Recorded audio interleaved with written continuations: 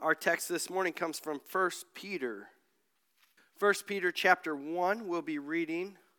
We're going to read all the way down to verse 9. Now hear God's word to us this morning.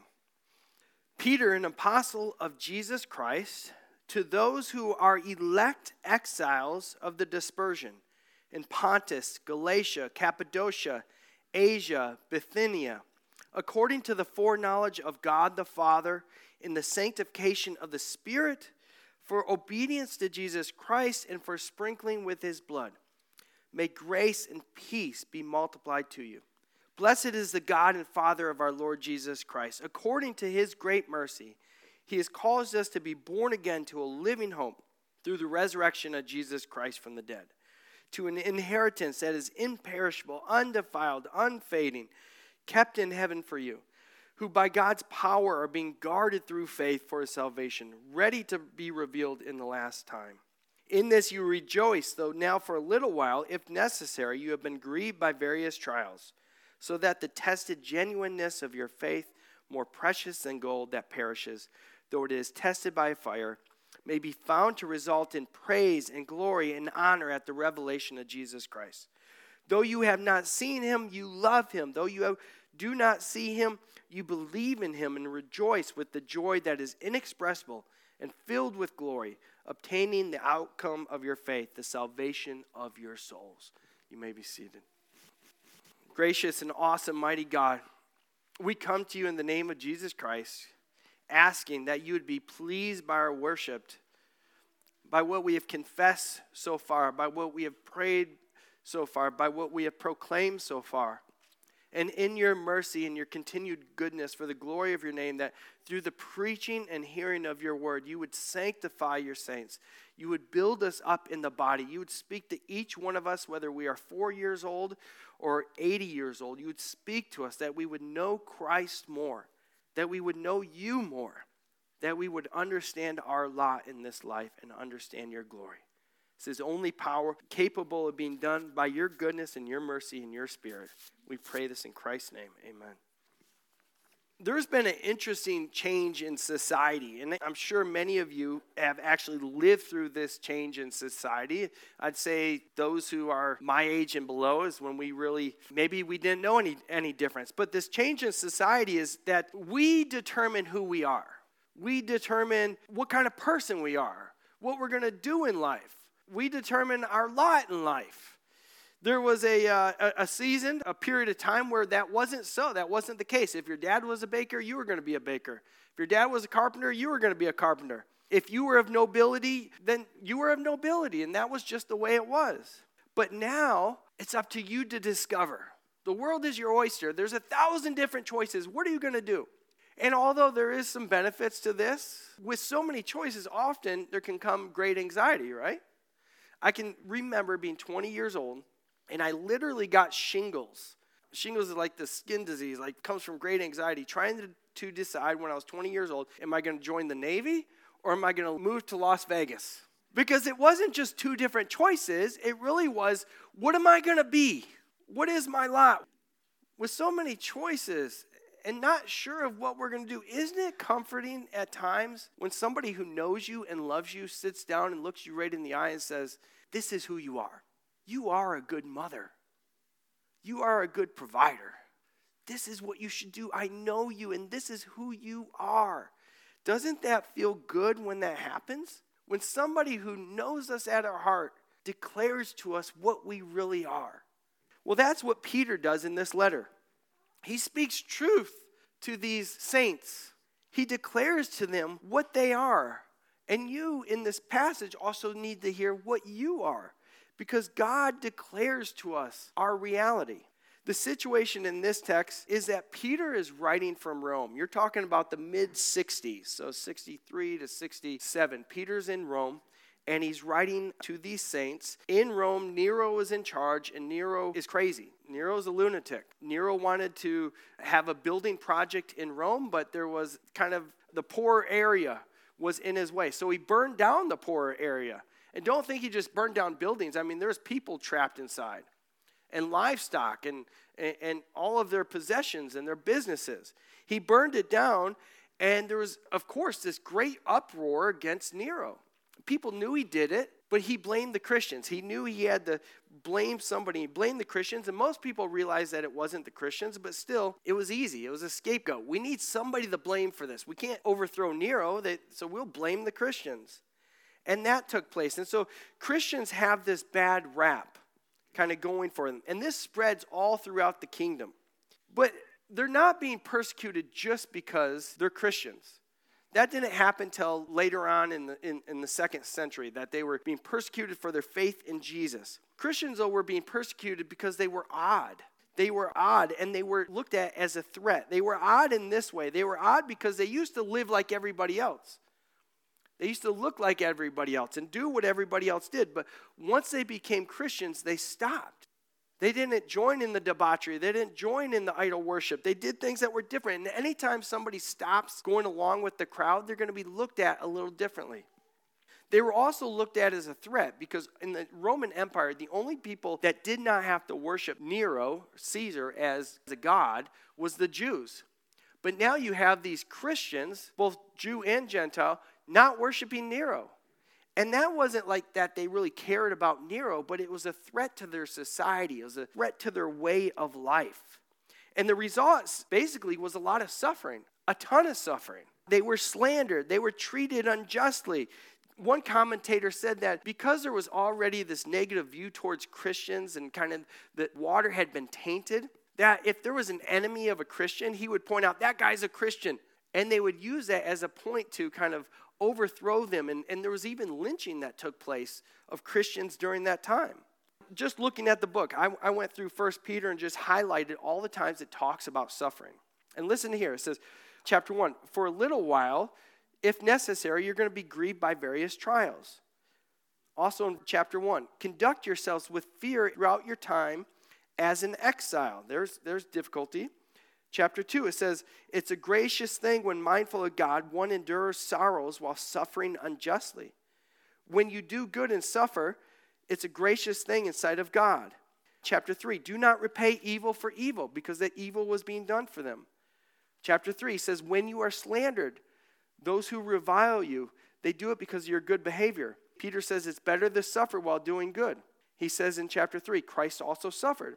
Chapter 4, therefore, since Christ suffered, arm yourself with the same way. He goes on, do not be surprised by the fiery trials that you face. Rejoice insofar as you share in Christ's sufferings. Goes on, chapter 4, let those who suffer according to God's will entrust themselves to God. He says, I am a witness of Christ's sufferings. He says, the adversary prowls around like a devil. The adversary of the devil prowls around like a lion seeking to devour. Resist him. All throughout this book is the people are suffering. They're struggling. And that's the result. And it's not just physical suffering, but it's also an emotional suffering. A suffering of these people were experiencing isolation and in a sense feeling forgotten. It's very interesting as he's talking to them, he points out where these Christians are. They're in Pontus and Galatia, Cappadocia, Asia, Bithynia. This is the upper region of Turkey. Now, Paul, if you have in your Bibles like a little map, it shows Paul's travels. It's all along the southern route of Turkey, right? And if you remember from the Bible in Acts, it says he was going to make his way up north to where these people are, and the Holy Spirit actually told him, don't go there. Because these people are way out. No apostle went to their region. It was probably somebody who was converted by an apostle, went up there and shared the gospel. But these are the people who are in the far outer reaches of the kingdom. They are nobodies. And so they're experiencing this sense of isolation and this suffering going on for their faith. And what happens when we're suffering and we're feeling isolated? We ask, where are you, God? Where are you, God? And what Peter tells the people, he says, Peter, an apostle of Jesus Christ. So he's saying, what I am saying is what Jesus Christ has said. He's saying, I am right here. I am right here in your midst. You yourself may be struggling with some of these same questions. Who am I? What is my life? At times you may be feeling isolated or forgotten. We can feel very lonely at times, even when we're surrounded by people. We might be in a job that pays the bills, but what is the purpose of it? It's not my passion. We might be in a house that is empty. There's no more kids' voices anymore. We might be lonely in sickness. We might feel isolated in a society and a culture that seems so different than what I hold to and what I believe in.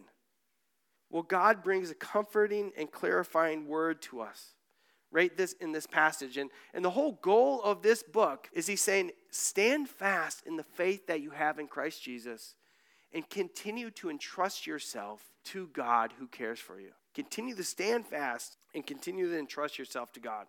The outline is simple. It declares that we are the elect of God. And it also declares that we are exiles living on earth, waiting for our heavenly kingdom. We are the elect of God, and we are exiles on earth. So the first point, we are the elect of God. Verse 1 declares to us, to those who are the elect exiles of the dispersion.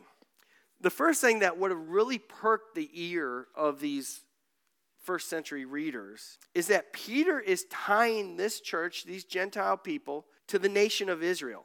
These are Gentile, non-Jewish recipients in these churches. There would have been Jews in these churches as well, but the majority of them would have been Gentiles, just like us, not from the nation of Israel. But just like us, this is about 30 years after Christ's ascension, they have come to learn about the Jewish history, about the Israelite history. You and I are Christians. We're mostly Gentile Christians, but we know a little bit about the Jewish history. And this is what we know about the Jewish history, is that they were the elect. They were the chosen people of God.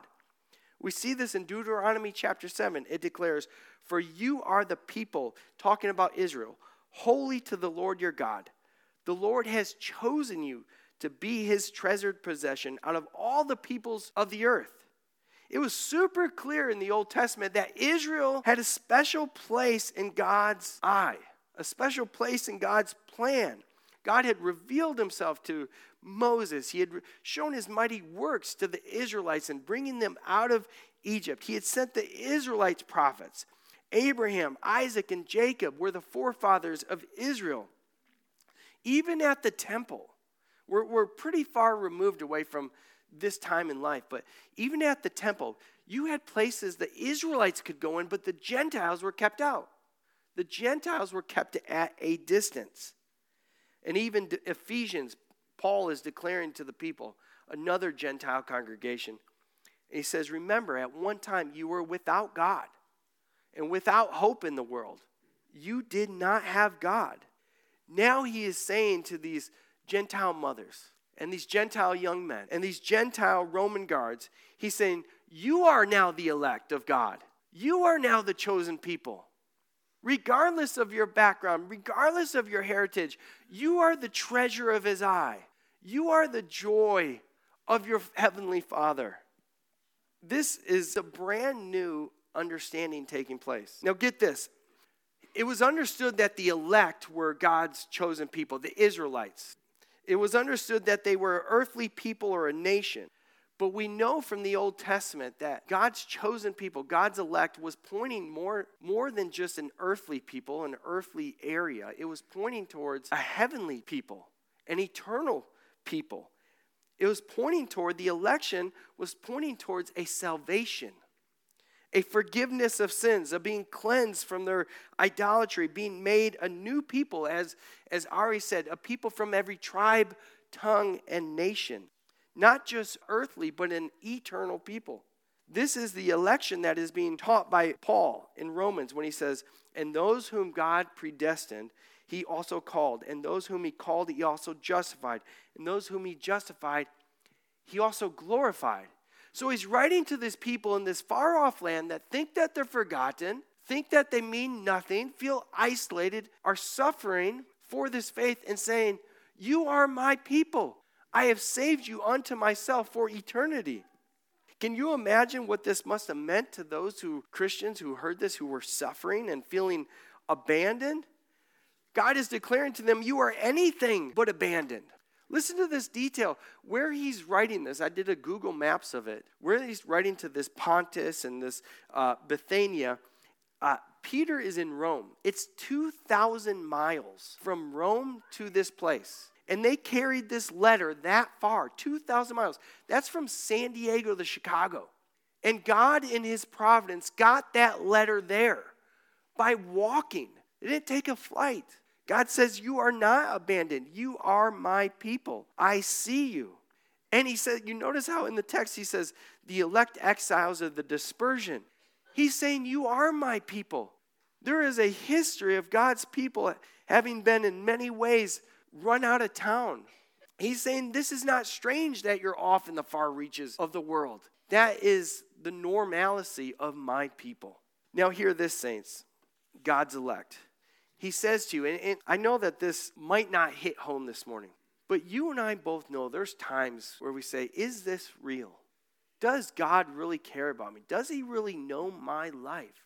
Does he know the roads I drive? Does he know my driveway? Does he know my friends? Does he know when I'm sitting in my living room, nobody sees me? Does he really care about me? There's 8 billion people on the planet. Does he see me? And this is what he's declaring to us. Psalm 139, 7 through 10. He says, well, where shall I go from your spirit?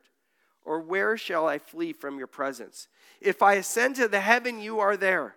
If I make my bed in Sheol, you are there. If I take on the wings of the morning and dwell in the uttermost parts of the sea, even there your hand shall lead me, and your right hand shall hold me. Peter is giving these people a new identity. He's grabbing you by the cheeks. He's staring you in the eyes, and he's saying, you are God's. He knows your comings. He knows your goings. He knows your fears. He knows your concerns. It is through faith that you are Christ. You are the elect of God. Your sins have been forgiven. Though you walk through the valley of the shadow of death, God has saved you. Let me ask you, do you have this confidence? Do you have this confidence throughout your day? This illustration came to mind. It was my 40th birthday a couple years ago, and my brother is up in Seattle, and he's got a business, and he does really well for himself. And he said, Jeremiah, I'm going to take you anywhere in the world, anywhere you want to go. I'll pay for it. And I like surprises. So I said, you know what? Even better yet, you take me somewhere. Don't even tell me until we get to the airport. So sure enough, he flew down to San Diego. We went to the airport. Because of COVID, it shut down, so we couldn't go international. And he flew us to Maine. We went to Maine. Then we went down to Nantucket. It was a 10-day trip. It was phenomenal. And then we ended in Boston and flew home from Boston. But when we were in Boston, we went to the Encore. It's a casino. And my brother loves to play cards and different things. And we were just having a great time. And he was covering my whole trip. And we went to the tables, and we both lost a little bit. And I remember we're walking back to the elevator. And, you know, we're trying to cheer each other up. We didn't lose that much, but we lost some. It stung. So we're just kind of like, it's all right. We got this great hotel room. Let's walk up there, eat some chocolate-covered almonds and whatnot. And we get to the elevator, and he pulls out one coin. It's a $100 coin. And he says, come on, follow me. And we walked back into the casino, and we go to the roulette table. And parents, I'm sorry, you're going to have to do a lot of explaining to your kids after this. And he says to the dealer, he says, I want 425 tokens. And he says, 8/31, 525. 8/31, August 31st, that's my birthday. 5/25 is our mom's birthday. The dealer spins the wheel. Black 31, he jumps up. I wasn't quite sure. I didn't play the game very much. He jumps up. He's like, we won. He gives me half. He takes half, gives the rest to the dealer as a tip. And I tell you, my brother walking back, he was like Conor McGregor. He was like just the difference between when we first were walking and afterwards. Saints, do you understand that you are the elect of God? I don't care if you walk with a limp because you're financially struggling. I don't care if you walk with a limp because your family lifestyle hasn't turned out the way that you want it to be. I don't care if you walk with a limp because your job doesn't give you all the passion in your life. You are the elect of God. You are saved from eternal damnation. You are entered into the family of God. God sees you and knows you, has sealed you with the Holy Spirit. You and I should be walking with joy in our step the entire way. That's the reality of what God is showing us. Before we go on to the second part, talking about being exiles, Peter gives us a clarifying remark about our election. This election unto salvation, saving from our damnation. He says, verse 2, it's according to the foreknowledge of God. Now, foreknowledge is not just something that God knew would happen, that he knew who would be sensitive and who would hear the gospel and would respond to it. No, it can be translated, and many commentators do, according to the purpose of God. This means that it is, in its most simple form, that according to God's own free will, free means it's his, he can't be bribed, he's not influenced by anybody else, but according to God the Father's own free will, not seeing anything in us or anything that we were going to do different or separate than anybody else, but for the purpose of his own glory, that this is going to make much of him, he has chosen us to be saved. He has chosen some to be saved. God has chosen unto salvation some to be saved for his glory. And it even tells us that this was according to God's foreknowledge. And we know when this foreknowledge took place, it was before the foundation of the whole world. If you turn in chapter 1 all the way to verse 20, it says, talking about Jesus, Jesus was foreknown before the foundation of the world and was made manifest at the last times for you. So before, one of my boys just asked me recently, like, where is God? Is he outside of this universe? Is he just really far out there? And I tried explaining that God always existed, right? So let's say God is just like in this is God, and he existed, and he decided to create this world. God can exist without this world. You take God away, this world doesn't exist. So before God, who has always was and always is and always will be, before he created this world that isn't always was, isn't always will be, God chose, when I make this world, I'm going to save these people. I'm going to send Jesus.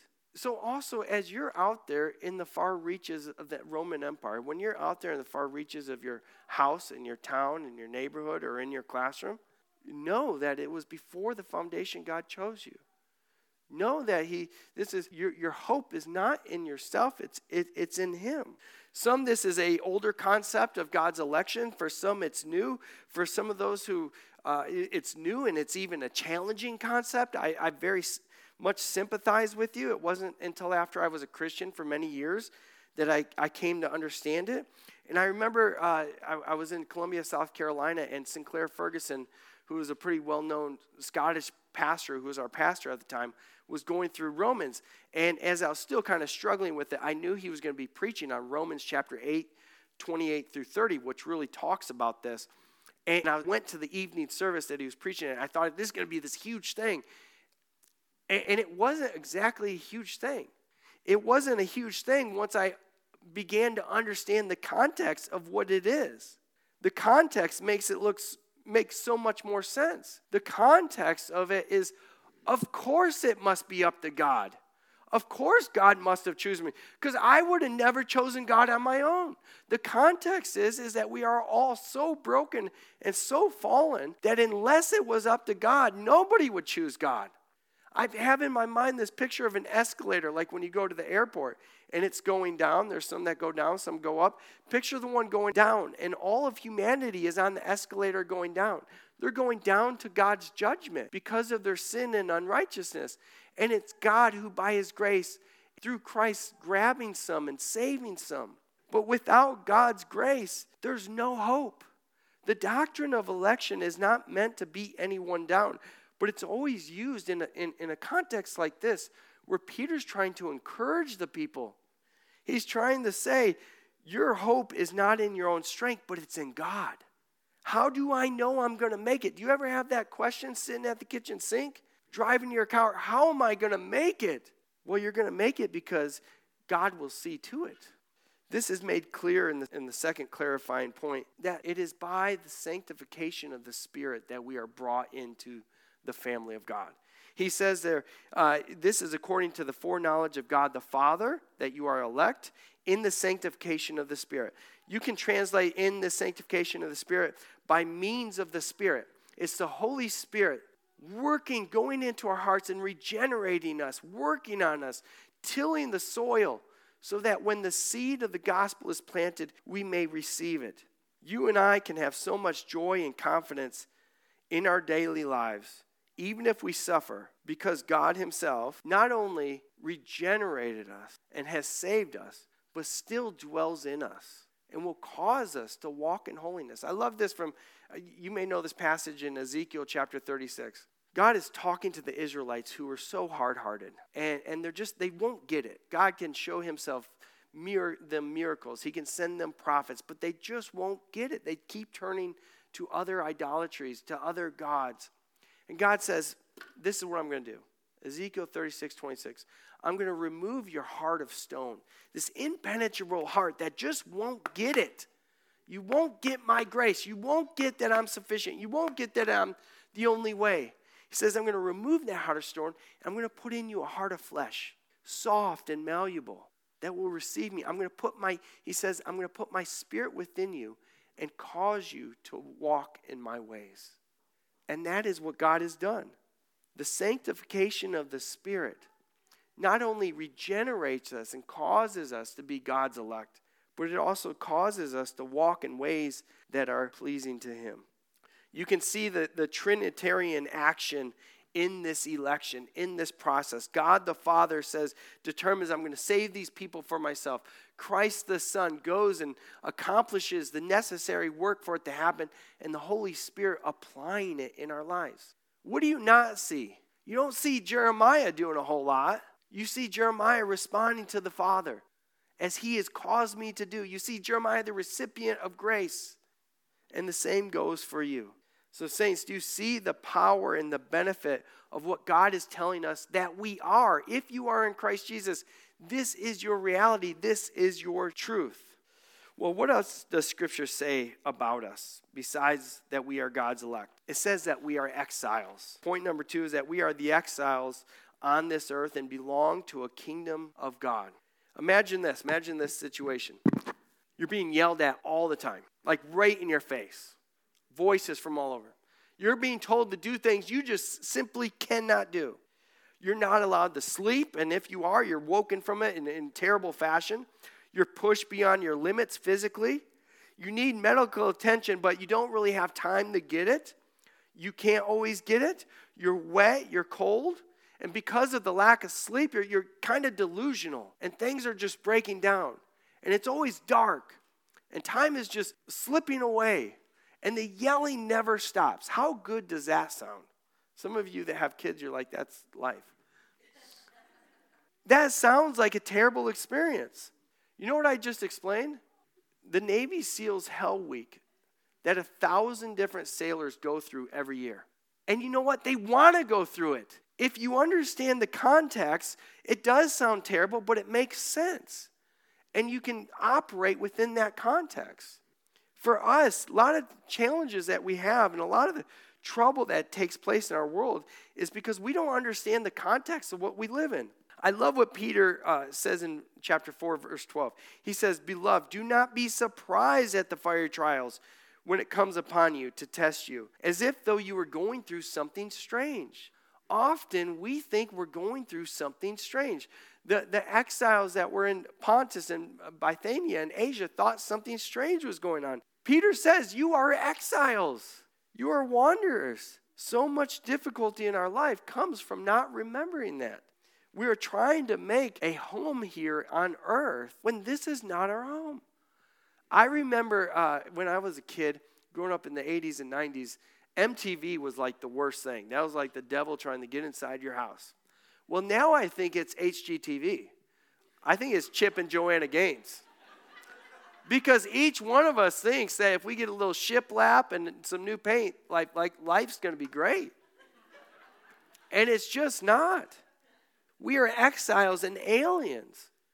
If I was to say to one of my children, like, look, there's an alien, and I'm not talking about like an extraterrestrial person, what am I talking about? I'm talking about a foreigner.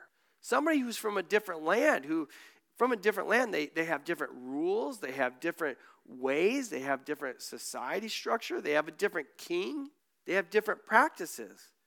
Peter is saying, you guys are now aliens. You used to be one in this world, but now you're different. You're from a different world. Some of us, if we know that we're going on an international trip to a different country, we know there's going to be a little bit of uncomfortableness, right? There's going to be a language barrier. Your Apple iPhone might not plug into the wall with the same electrical outlet. You know that the food might be a little different. You might drive on a different side. When you travel, there's this understanding it's going to be a little bit uncomfortable. Well, of course it's going to be uncomfortable as Christians, citizens of another world living here. The rules are not the same. The conditions aren't the same. The government is not the same. I can expect to be uncomfortable here. Something that's happened in America in the last 10, 15 years, as America has gotten further away from Christendom principles, is that we've begun to lose our minds. Because a big problem that the church has had is associating an earthly kingdom with a heavenly kingdom. This was never our kingdom. We should not be surprised by these challenges. And the kingdom of God still stands regardless what happens to an earthly kingdom. Listen, we have been brought into the people of God. We are his chosen people. He tells us to call him Father. It says you are the elect exiles of the dispersion, according to the foreknowledge of God, the Father. You are aliens. We are aliens and exiles, but we have a heavenly Father that overlooks us, who's in control. And I love what Jesus said in Matthew 6. He says, don't be anxious and desire and be worried about your clothing and your food and your drink. And saints, living at their time, your clothing was important. He's talking about life essentials. A common thing for us, don't be worried about your rent and your car and your job. He says, because this is what the Gentiles seek after. See, now he's not calling us Gentiles. We are the people of God. We are the church. Gentiles aren't just people who aren't Jews. Gentiles are people that don't have God as their father. And he's saying, your heavenly Father knows what you need. And I love what the writer of Hebrews, as they go through there, and Ari actually pointed to it, talking about having this exile mindset that I think we really need to grab onto. Do you have an exile mindset?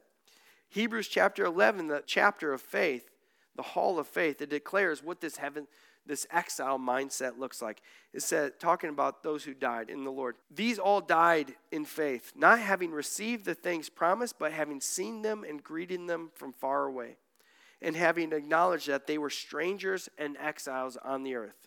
See, they are seeking a homeland. They have a desire for a better country, that is a heavenly one. Now listen to what God says about those who sojourn and pilgrim and are exiles, but have this heavenly mindset. It says, therefore God is not ashamed to be called their God, for he has prepared for them a city. We don't lose when we are willing to forsake the things of this world. We actually gain. Do you see the picture that's being painted here? It's not strange that we face trials. We are the people of God, and we have an enemy. Peter's even in chapter 4 going to say the devil prowls around seeking to destroy you. We have a target on our back. We also live in a world that's not going to make sense to us. People aren't going to understand us. Now, I want us to get this one last thing, because this is important. Peter declares, he grabs us by the cheeks, grabs us by the shoulders, stares in our face and says, listen, I know you're anxious, but you are God's child, and you're going to be okay. He has you. And we ought to know that, and we ought to see the mercy that is shown to us. But the reality is, you and I don't always remember that. We are like sheep that are prone to wander, right? And the Holy Spirit that now dwells in you, if you are in Christ, is going to, by this sermon, by the preaching, sanctify you to give you more of that pilgrim mindset. But we will forget, and we'll be prone to wander. And so I love this last thing that Peter says to the people. If you look at chapter 2, or verse 2 at the second half, it says, according to the foreknowledge of God the Father, in the sanctification of the Spirit, for obedience to Jesus Christ, and it says, and for sprinkling with his blood. There's not like very pinpoint accuracy on exactly what this text means, but almost all commentators say this is pointing to the Old Testament covenant ceremony. When after God gave them the law of God, the people said, we will obey. And then Moses took blood from the sacrificial animals and sprinkled it on the people. They were now God's covenant people. That covenant was, you obey and I will bless. Well, what commentators are seeing right here, and what our faith needs to cling to is Peter is pointing to the new covenant here. He's pointing to the new grounds of which we stand on. Not that you and I are always going to be walking like champs, understanding that we live in a different kingdom, that you and I, even though we have the Spirit dwelling in us, are always going to walk by the Spirit, not by the flesh. He's pointing to that our grounding is not in our own strength, in our own remembering this sermon. Our grounding is in the new covenant that was accomplished by Jesus Christ. That even though we are the people of God, we deserve the punishment of God. And therefore, God sent his own Son, Jesus Christ, to establish a new covenant in his blood. Where God makes a covenant not with us, because we're a terrible party to make a covenant. We won't keep our end.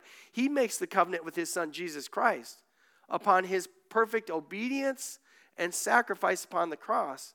If Christ is obedient, then God will give him a people, us. And Jesus Christ was perfectly obedient and fulfilled the covenant. And we are sprinkled in his blood. We are sealed with the Holy Spirit. We are his, even though you and I sometimes will act more like the people of this world than the people of the heavenly kingdom. But our hope is in the unchanging promises of God, in the unchanging work of Jesus Christ. For he has a kingdom. He has a place that is our heavenly home. And we are his people and his treasured possession. And he will bring us all the way there. Now, if you have heard this sermon and if you yourself have not trusted in Christ Jesus, the way that you get into this is through faith in him. By receiving the good news. The good news is that there's hope for your sin. The good news is that we're not left to ourselves. That there is a new covenant that doesn't depend upon us. Hear now and receive that good news. And to the rest of us, let us continue the sojourn. Let us stand fast to the faith we have in Christ Jesus. Let us continue to entrust ourselves to our loving Heavenly Father. Let us pray. Gracious and merciful, mighty God, thank you for your continued grace towards us and love for us. Thank you that you do not leave us to our own devices, but you continually reveal to us the reality that you have made us in Christ Jesus. Thank you for the Holy Spirit who indwells us and causes us to walk in your ways. Continue to encourage us by the preaching of your word, by the remembrance of the gospel, our only hope. Now as we come to your table, Lord, we ask that you would bless us, continue to guide us, that we may see the reality of what you have done in your Son, Jesus Christ. And we pray this in Christ's name. Amen.